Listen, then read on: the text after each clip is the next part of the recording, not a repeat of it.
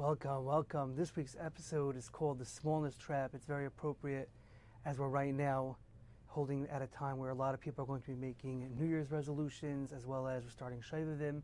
People are going to be taking on different stuff regarding trying to grow in their personal Kedusha and their personal holiness. So let's talk about the Smallness Trap and what it is. You know, we're always told that we have to dream big. Shoot for the moon, you'll reach the stars. Big people think big, small people think small. This is all very true when we're trying to figure out what our goal is, where we're trying to head in life, what you want your life to look like. But we all know this feeling, or at least most of us do. We're feeling inspired. We decide we're going to make an improvement, whether it's in tefillah, limud Torah, exercise, diet, whatever it is. And either it doesn't happen, or it doesn't last. We can't understand why. We were so fired up. We really intended to make this change. We thought this time it would happen, and it doesn't happen, it doesn't last. Why is that? They did a study once, and they studied two groups of people who wanted to lose 35 pounds. One group had a goal of losing 35 pounds. One group had a goal of losing 1 pound a week. And they realized that the group of people that had a goal of losing just 1 pound a week did far better than the group of people that were trying to lose 35 pounds. And what was the reason for that? The reason that they came out was that 35 pounds seemed like a tremendous number. It seemed like it was very far removed from the person. It was a large goal.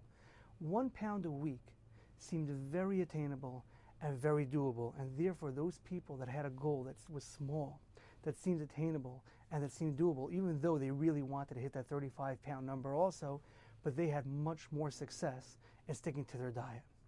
Very often we think to ourselves, we'd like to improve our davening, our learning. What happens? The Yetzer Hara comes to us, and he starts encouraging us to think big. We have to start waking up extra early.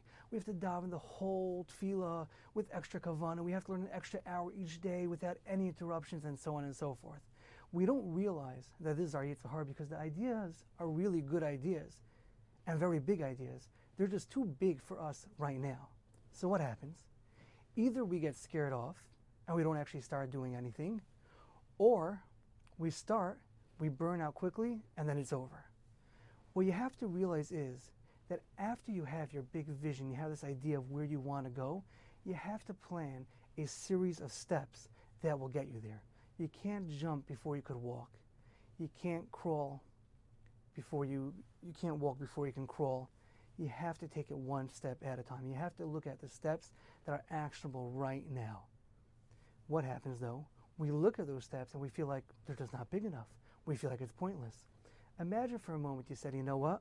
I'm going to come 3 minutes earlier than I do to daven each morning. This would give you the ability to put in your talis and fill in 3 months earlier. Maybe you would say daven a little bit slower, a little bit more kavanah. Maybe you would say something that you never have a chance to say, such as maybe the Hakeda or Karbonis or whatever it is.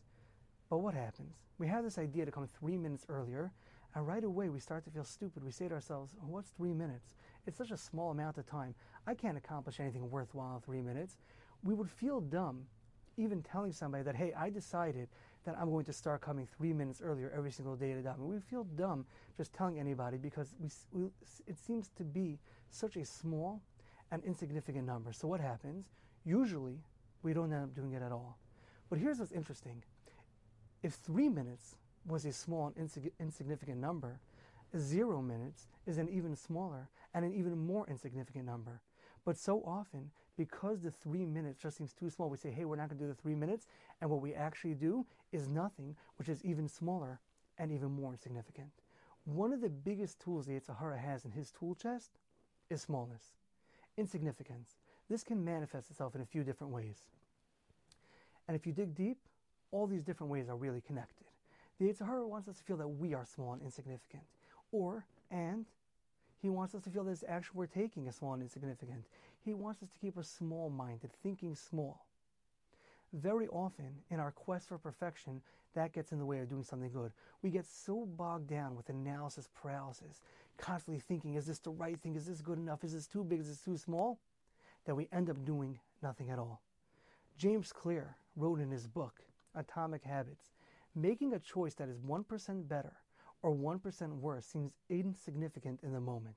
But over the span of the many moments that make up a lifetime, These choices determine the difference between who you are and who you could be. Success, he writes, is the product of daily habits, not once in a lifetime transformations.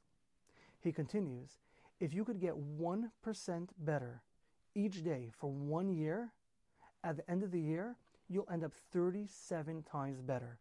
It's only when looking back 2 or 5 or 10 years later that the value of good habits and the cost of bad ones become strikingly apparent. You know, we were learning about tefillah, and someone asked me that he's not ready to come earlier or spend more time davening. He said that he felt very discouraged, that there's nothing he could do. You know, like, he's not ready to come earlier, he's not ready to spend more time davening, but he does want to improve his tefillah, so what could he do? I told him there's so much he could do. I told him pick any pasuk in Ashrei or any line in tefillah, make that line yours. You're going to say that pasuk slowly and with kavanah. One line. Yes, it's small, but so what? Is that a reason not to do it? Just because it's small, so you'd rather do nothing at all? Isn't nothing at all even smaller than something small? Doing something, anything, no matter how small, will always be better than doing nothing. Besides for the fact that over time it actually accumulates into something significant, but it also shows where we're at. It shows what we value. It shows where we're going. It shows what we're trying to do. Right? We say, Rachmana liba bay. HaKadosh Baruch Hu wants our hearts.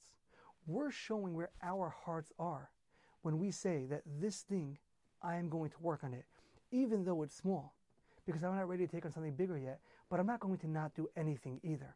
I'm going to do what I could do right now. We're showing HaKadosh Baruch Hu where our hearts really are. We're doing something, and something will always be better than nothing. You know, Hashem can make something from nothing. Our job is to do something over nothing. Let's try to live a little higher and embrace all the small actions we can take. Every journey starts by taking one small step. This may be one small step for us, but it's a giant leap for our ruchnius, a huge step towards greatness.